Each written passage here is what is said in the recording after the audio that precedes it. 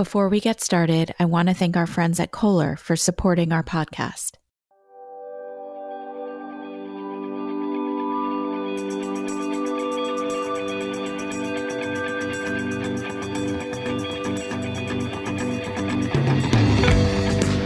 Hi, everyone. Welcome to Domino's new podcast, Design Time, where we explore spaces and places with meaning. I'm your host, Jessica Ram-Perez, Domino's editor-in-chief. Each week, join me along with creative visionaries who will share their journey to designing spaces that move you. We'll explore the emotional side of design, from the ritual of gathering to a mood-boosting paint trick to the renovation tips that will inspire your next project. Home is the best place to start exploring personal style. How do you shape your world from the inside out? Let's discover now on Design Time.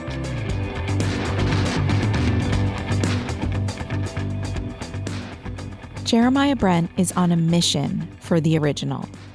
Known for his megawatt career and likable TV personality, Jeremiah's design approach is rooted in the ritual of living in a home you love and comfort without for a second sacrificing an ounce of style.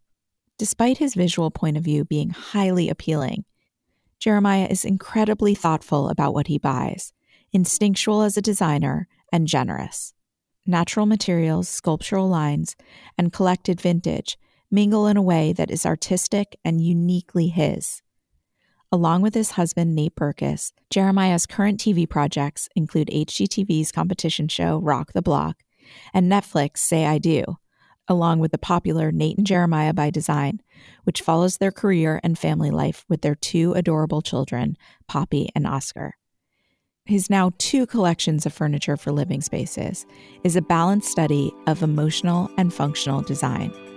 I'm so excited to share my conversation with Jeremiah with all of you.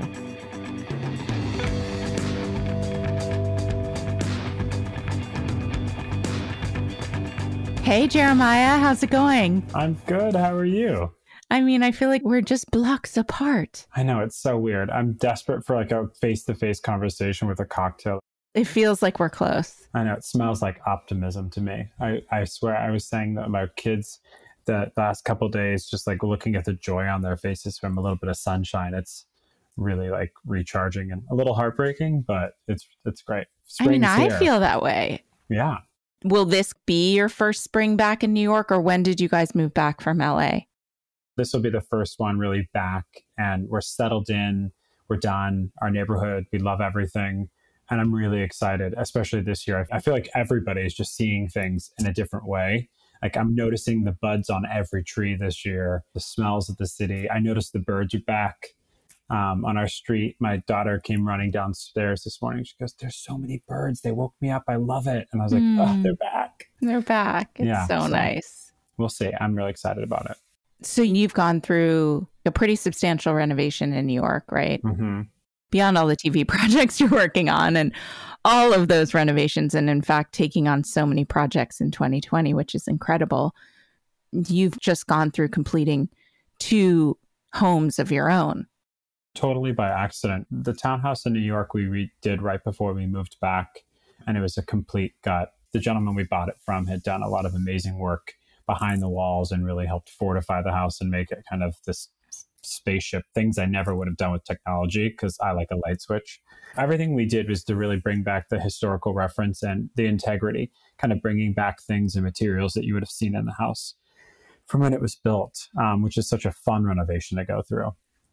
And then simultaneously, we had bought in Montauk. Never thought we were going to live out there. But then Montauk turned out to be this special little weird, beautiful town that we fell in love with. And we actually finished that renovation right before the pandemic hit. So it ended up really saving our lives in a lot of ways. I do want to talk about energy because I think in a lot of this podcast, I'm really interested in, we launched it last year, very much thinking about like the emotional side of design and how our spaces can support us, like the ritual of home, what that means. And I think it's been ever more important. How do you think about the energy in your own space? Obviously, that's changed being so multifunctional and being everything to us in this time. But how do you think about setting the energy at home and really feeding that energy? I am a really deeply ritualistic person, more so than I ever even realized. I am really, really sensitive to the energy of a home, to the energy of an office space, anything. I'm very receptive to it. So, for us, I am one of those people that needs like 4 hours of sleep, which I love because it gives me the mornings. I usually get up around 4 o'clock and I spend the morning alone and I meditate. I have coffee. I catch up on work if I've got the time. And I set the energy for the house before the kids wake up. Since the day they were born, there's always music playing, candles lit or incense. The lights are on a certain way. The windows are open. I really believe in that energy. But I change the energy throughout the day. I mean, the afternoon, the lighting changes, the music changes, the candles change. And the same thing at night. I dim the lights after dinner. And for me, those rituals and those ceremonies really tether you to your home, to the experience of how you're feeling. And I've watched how that energy has shaped the kids and kind of really grounded them. They're used to it now. They're used to this is how the mornings are. And, we have our little rituals where we dance and stuff before school. And they love that. And any time that I don't do it, they're like, why aren't we doing this? What's happening? And it feels like their space. Exactly. And by the way, a lot of those ceremonies have evolved from them. The music's changed because of what they like. Today, actually, this morning, our son wanted to hear Madonna's Vogue, which is like a big thing in our house right now. We dance to it every night. And then after we played Vogue, our daughter was like, can you put some calm music back on again, please? Oh my gosh. So it's just funny to watch. That is so cute. I love that. Of course, the things that are in our space are important, but all of those things, the smell, the music, obviously the lighting being so important, how that affects how you want to live in your space. And I think especially over the course of the last year, those ceremonies and those things that you do throughout the day that kind of gave it placeholders and markers and, all of those things were really important for our own psyche with kind of navigating everything that was going on. How would you advise people to tap into that or learn to reset that energy or think about their energy in their space? I think I would approach it the same way I really approach design, which is, really talking to people about the moments of their day that are important to them and finding the time to craft a space that allows that and a schedule that allows it. For me, the mornings are so intrinsically important to me. And when I wake up, I think I slept into 6:30 a couple of weeks ago and I had a nervous breakdown. I just didn't know what to do with myself because I was so off and the kids were going to be up at 7 and I was like, I've got 30 minutes. So, I think those moments for me are deeply restorative, but I think people have to really start thinking about where they can put some stillness into their day. And sometimes it's for 5 minutes, sometimes it's for 2 hours in the morning. For parents, I think it's even more important. Kids pick up energy in a space. Like my husband and I talk about that all the time. They feed that energy off of you. How would you advise parents in prioritizing that? The one thing that Nate and I always made as a promise to one another, and I think it was Maya Angelou who said it, was that we always would make sure that our eyes and our faces lit up when the kids walked into the room. And it's really simple, but it goes a long way when those little people are seen and they know that they're valued. And I'm so deeply emotional about everything. So everything matters to me. And I think watching your children and listening to them is where you learn everything. I think we're all in a much more emotional place from the last year. And I think the more that we can tap into that in a positive way, whether it's shuffling your priorities or thinking back on, what were those things that were special about the last year? And how do we prioritize those things in the future? How do we think about how we want to live our lives going forward? I think everyone needs to take stock of that. How has family life changed your personal design approach? How are you thinking about your own spaces? It has and it hasn't. I'll get very existential and then I'll make it very simple. On one hand, where it's really changed the way I look at design is that Nate and I, over the course of 10 years, have lived in 10 different homes. We're always kind of just interested. We try it, we create it, we master it. We're like, what's next? This is interesting. And where it has changed for me is for the first time in my entire life, and I mean from childhood till now, I'm interested in roots. I have these fantasies of our child walking down the staircase for these important moments, and it being the same staircase, and the floors being the same floors that have done and been through years and years of experiences, and really finding that house that can hold on to us. So I think with the children, that thing that's changed for me is I am looking for far less transactional experiences. Having kids has made me want to find a place that'll just hold on to us. My house growing up, we were all responsible for that house. Everybody had a role to play. And, we were never kind of told we couldn't do anything, couldn't be anywhere, but you had to be respectful of everywhere you were. And even with our kids, they know what to get on, what not to get on. And we've always treated them like little people.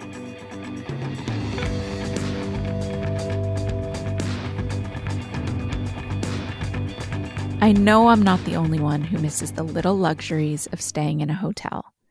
Room service, extra plush sheets, a luxe bathroom. There's nothing better. Except maybe recreating that feeling at home every day. A smart toilet probably isn't something you thought you needed. But trust me, step into your bathroom and get transported to your favorite Paris hotel with a Kohler cleansing seat. Easily customizable for all your preferences, temperature, cleansing, lighting. It's time to ask yourself, is your home really living up to its full luxe potential? Because once you have it, you'll wonder how you ever lived without a heated bidet seat. Explore the possibilities for luxing up the spaces you love at Kohler.com/smarthome. You've designed kids' collection of furniture and also designing your own collection of furniture for living spaces. What have you thought about in the process of designing the furniture about family living and also about what you want to put out there in the world? Well, I think kids' furniture categorically for me is so terrible. And it feels, again, so transactional. You've got a chest of drawers, you've got it for a year and a half, and then you've got to get rid of it. So I feel like everything that Nate and I are trying to design, we're trying to find a way where you can not spend a lot of money, but really have a piece that can transition with you and your family. And the truth is that nursery, it's really for the parent for the first 2 years. And it's like, how can we create a space that obviously feels playful and fun, even though they're just really going to sleep and poop in here for the first year and a half, but also feels like a soft place to land for a parent. And I think I always am trying to play around with the idea of playful sophistication, bringing in these materials that got patina and historical references, but using lacquered brass on a Hummingbird Mobile. It feels a little bit special and might be something that you want to hold on to and put somewhere else when you're done here. It's always been my goal to try to create things that may not have cost a lot of money, but can last a long time. What are those things? Because I think, that's the holy grail, right? Especially now that there's so much interest in vintage. There's so much amazing vintage out there, and there's so much repurposing and that feeling good as a citizen of the world, like keeping that going. But what are those things that have longevity to you? Well, to your point, vintage for me will always be like the holy grail. The idea that you can find these pieces that have this rich history with them, the patinas that sometimes you just can't reinvent. We've got chairs that we've had recovered 10 times over the course of the last, 10 years, but they've gone through all these different iterations, but they mean something to us. I think if we can look at things with that lens, the idea of not every purchase needing to be so transactional and fast fashion, so to speak. And I think the really beautiful thing about what we've gone through this last year and people actually spending time in their home, real time, is people are thinking to themselves, this room doesn't need to be this room because it's got a better view than the other room. And the light in here is so special. And maybe I can just make this a seating area instead of having a formal dining room that I've never used. And I think that's where the longevity is. And that's kind of what I'm excited about, is dressers that can turn into a changing table, that can turn into a nightstand eventually for your children. Those things that kind of can be a rhythm of your family and of your story. What have you learned from renovating and moving into 10 new homes and spaces? I think people are very overwhelmed by the process of even embarking on a new renovation or moving into a new space and where to even start, how would you advise people kind of if they're embarking on a renovation? How do you make it successful? We're good at renovations, not because of anything other than the fact that we're very organized. I think that everybody's about one mistake away from a money pit, and things can go awry really quickly. And you have to be very organized. And with us, especially with our own renovations, we sit down and we talk about our priorities. We talk about what spaces are the most important, where we want to invest money, where we don't. We make concessions, which isn't, again, something that most people don't want to do, but you have to. Doesn't matter what your budget is.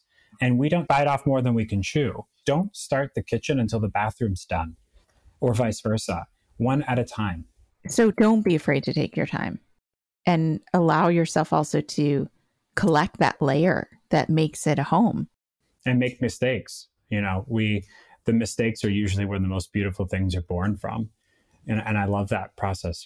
Just having married another very opinionated decorator, I've realized that there's more than one way to create something really beautiful.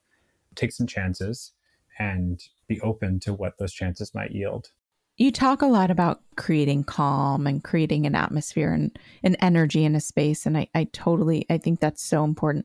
How do you create that calm, or what materials are you gravitating to that channel that for you? My biggest source of inspiration with anything is travel and nature. So for me, everything has to be deeply textural, and the palette is always rooted in nature. If it's not something that you can find out your window, it's not really something I connect to. I like a palette that's obviously a lot more subtle. I'm not a huge, massive color component, just because I think for me, so much is so busy and so frantic that I like a warm, soft place to land, I guess. I love the natural materials. I think they're timeless. I think that they will never go out of style. I think that greens, ambers, taupes, all those things, I don't know, they're for me personally, I love that. So it's always kind of what I see in nature that makes me calm. I mean, I think even just saying those colors, the greens, the amber, like those warm touches, taking those into a space, because I think so many people, let's say they move into a space that is really new or feels like a blank slate or a white box. You immediately, just even thinking of adding those colors and those elements, that adds layers. And texture. People should have a lot more fun with texture. I don't think it gets enough play when it comes to home. There's so many great textures out there that can do so much. And again, I'm just about longevity. And for me, a more neutral palette rooted in nature has a longevity that will last for years. How has the last year impacted where you're at in design right now, or how you're thinking about spaces? I think I've gotten a lot weirder. I love that. Let's get weird. Yes, I'm all about getting weird. My big mission statement in our firm right now is I don't want anything to look like something you've seen for any of our projects. With the age of Pinterest and everything that's really at your fingertips, which I think is great, by the way, that people can travel the world virtually in 5 minutes and reference things. But I am desperate to find a way to just create original things. So that's kind of what I'm trying to do. And I think, especially on the cusp of the last year, there's been so much internally about talking and creative and ideation. And I think that's really what this year's been for me, is it's kind of fortified my creativity. I feel the confidence to really explore things and try things in a new way, and it's working. It's really exciting. I'm really happy about it. I think in an age where everyone can kind of see what everyone else is doing and sparking that curiosity, how are you pushing yourself creatively, and what kinds of things are you exploring? I'm blending eras. I'm blending materials. I'm playing around with France in the 1930s, and then what was Halston's apartment like in the 70s. And wow, there's lines that work with deco, and there's how can we bring deco into the Belgian countryside? And that for me, and again, that idea of that juxtaposition again, it really excites me. And Travel, obviously, always being the number one component, and finding ways to bring in design periods and materials that shouldn't go together, but finding a way for them to actually blend together. That's really exciting. Can you share a few ideas on making the most of a budget? How would you advise someone who is working maybe on a more limited budget? How would you kind of advise them how to get the most out of it? Everything we do is always based off of what are the most important moments in your day for your family? Where are we going to get the most return for the investment? But really investing in the spaces that are the most important. Sometimes the most important part of your day is at night with the family in the family room. Let's talk about the kitchen then and what it really needs to serve and how you can address it. But I always, with every project, sit down with the client and go, okay, how does your day start? How does it end? What's your favorite moment?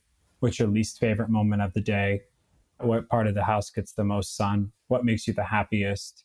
It's always an emotional exercise, because that's really where you start to create those ceremonies and those rituals and those moments. What materials do you think do that or look more elevated than aren't?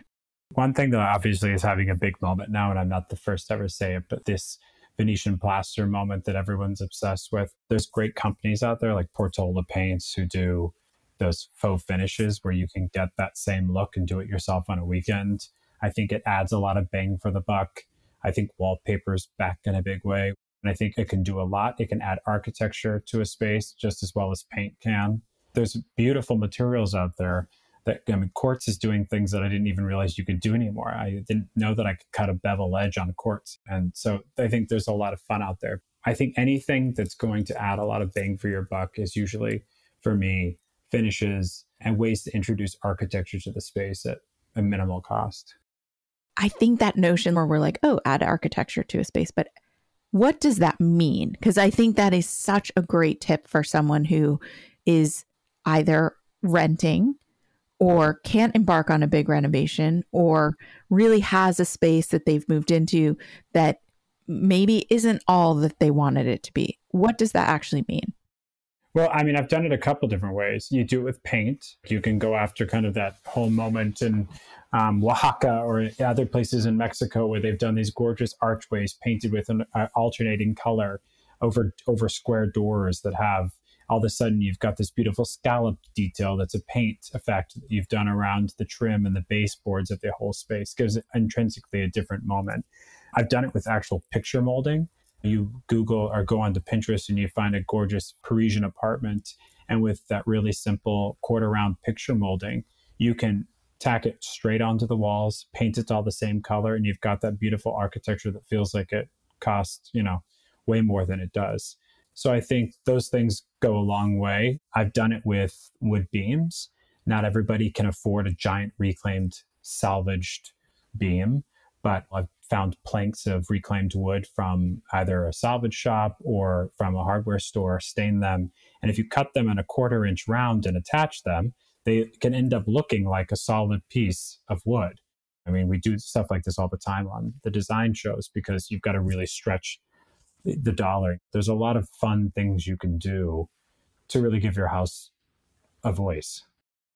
Things like that. Try it. Don't be afraid to take a risk or to do something, as you said, that's like a mistake. I'm always saying that to people about art too. It's like people get so nervous. It's like, no, that's supposed to be a thing that just brings you joy. Don't worry about it. It's only a nail in the wall. I don't like to buy art for clients, actually, but I'm like, what moves you? Because what moves me is a white canvas. But for you, you know what I mean? So I think it's a funny thing. Also something that doesn't need to be rushed. But I agree. You have to take chances and risks and find out. And again, sometimes it's those mistakes that you find something even better than what you thought you wanted. How do you keep things organized and keep it stylish and creative with young kids at home? I am a minimalist at heart. For me, the big rule of thumb in our house is if it's not absolutely beautiful or absolutely functional, it's out. And it sounds really simple, but it's actually really complicated in execution. Every 6 weeks, I would say, or every 8 weeks, the kids, we have a whole ceremony again of our donation. Like, what are we going to give? What are we going to share? But I really believe in editing. We're always editing. I was actually just laughing with my office because people want a screen for their desk. And I was like, but you've got a screen on your laptop. We need another screen visually. And they're like, yes, it's an office. It can't just be an installation. So I get it. But as a house, every 6 to 8 weeks, we're always doing a quick edit.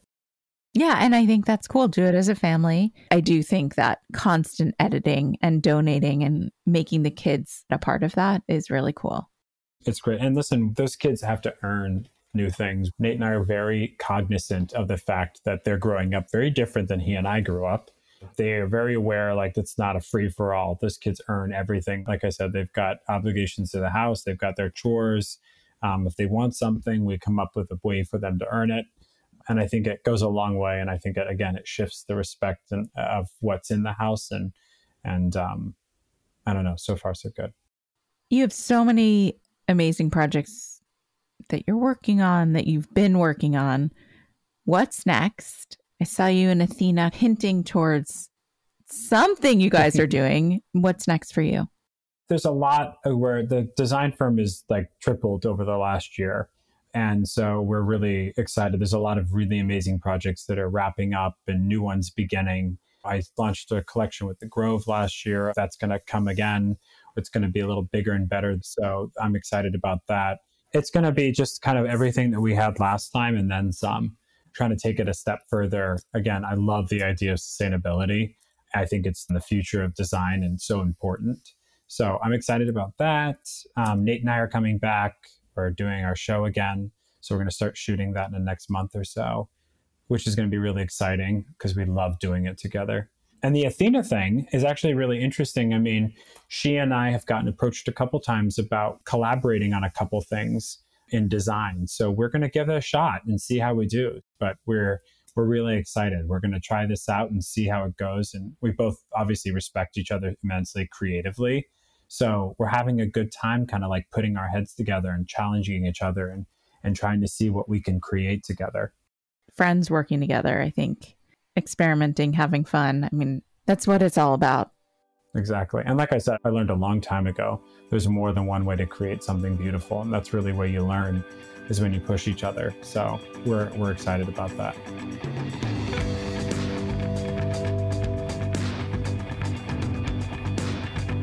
In challenging times, we lean on the things that support us, uplift us, and make us happy. In this signature franchise, Domino editors ask our guests, quickfire style, about the 10 things that are making them happy. From the books that inspire them, to the personal items that tell their story, to the places they love to eat, travel, and feed their soul. Who are some of your design heroes? Josef Hoffman is a big one for me. Brancusi is a huge one, a really big inspiration for me. This is not terribly original. I think I've said it a million times, but Excel Vervoort, I think, is somebody who, in my dream, that's how I would live. I could live in like a damp monastery with one stone bowl. Like that works for me. It's Nate's first nightmare. But, you know, my design here, I think the Viennese Secession for me is like a really big moment creatively. Like that's a real hero for me right now. I think what they were doing in Vienna, I think it was just really special. So timeless and so incredible. And I think learning what periods and eras inspire you and then taking the time to find that stuff because it's out there. I mean, Josef Hoffman, like, I am also obsessed, but if you really look, whether it's across eBay or Cherish or Etsy, you can find some pieces and it doesn't have to be so crazy expensive.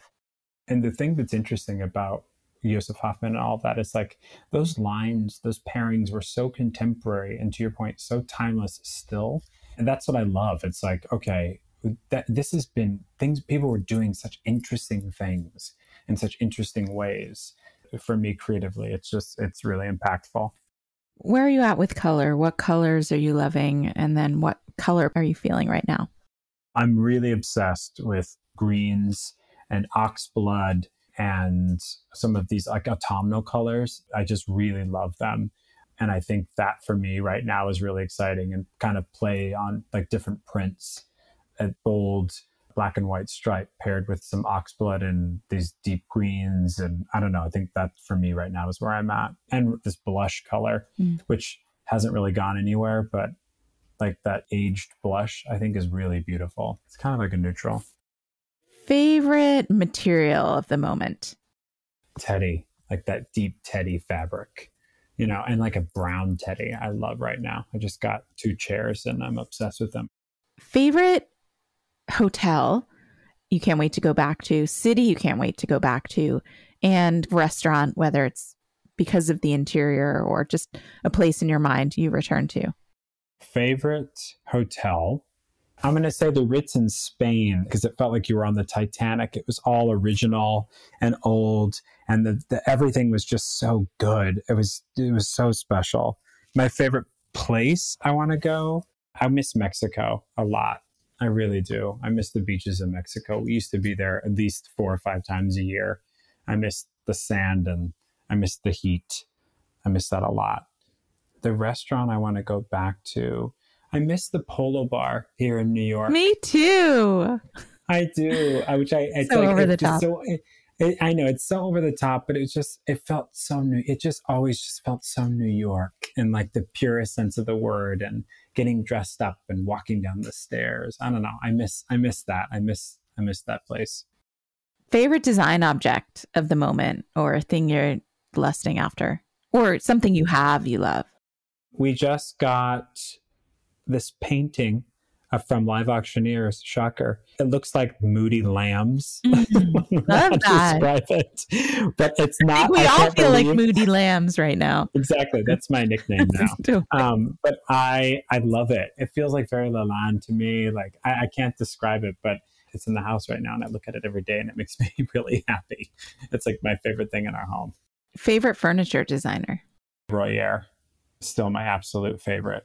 Favorite book and film or TV show that provides inspiration? I would say Goodbye Picasso is my favorite book. I love that book so much. There's so much inspiration in it. We just watched a new TV show actually that I got so inspired by called Made in Italy. It's all about Milan in the 1970s. It's when Milan was on the precipice of changing and becoming really the place for fashion. And it's fun and it's pretty and it's sparkly and silly, but the furniture and the landscape, I was so inspirational to see like all these pieces from the 70s that are so iconic now, just being utilized in everyday ways. I loved it. It was a big inspiration. Favorite plant?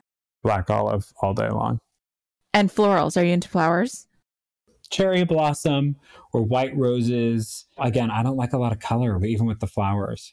Our daughter, on the other hand, anything that's got color, like anything. Nate's mother, before this pandemic, we went to her house and her house is like a kaleidoscope.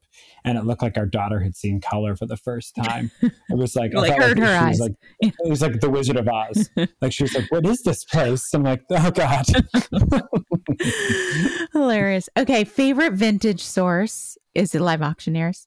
Yes, Live Auctioneers is my absolute favorite source. But I also love First Dibs. To this day, I still think it's a great resource. But Live Auctioneers is just fun because you can't believe the things you can find. Also, eBay France. If you put it in ebay.com.fr or whatever, you'd be shocked with what you can find on there. Favorite way to unwind? At nighttime after the kids go to bed, Nate and I always sit down, just the two of us, and talk for 20 minutes. And it's become like a really important part of my day, even though we spend every single moment together. That's so cool. Yeah. He's still my favorite thing. And we always sit down and talk for 20 minutes after the kids go to bed. And I love it. Iconic space that continues to inspire you? The New York Public Library. Nate and I actually were married there. And it was part serendipitous and in part because we really wanted our kids to always have a place to go back to. There's something about that place that it always just sparks so much in me. And it houses so much in it. So that's my favorite still. Jeremiah, thank you so much. This has been so fun. I love everything you're doing. It's so inspiring. Well, thank you. That means a lot.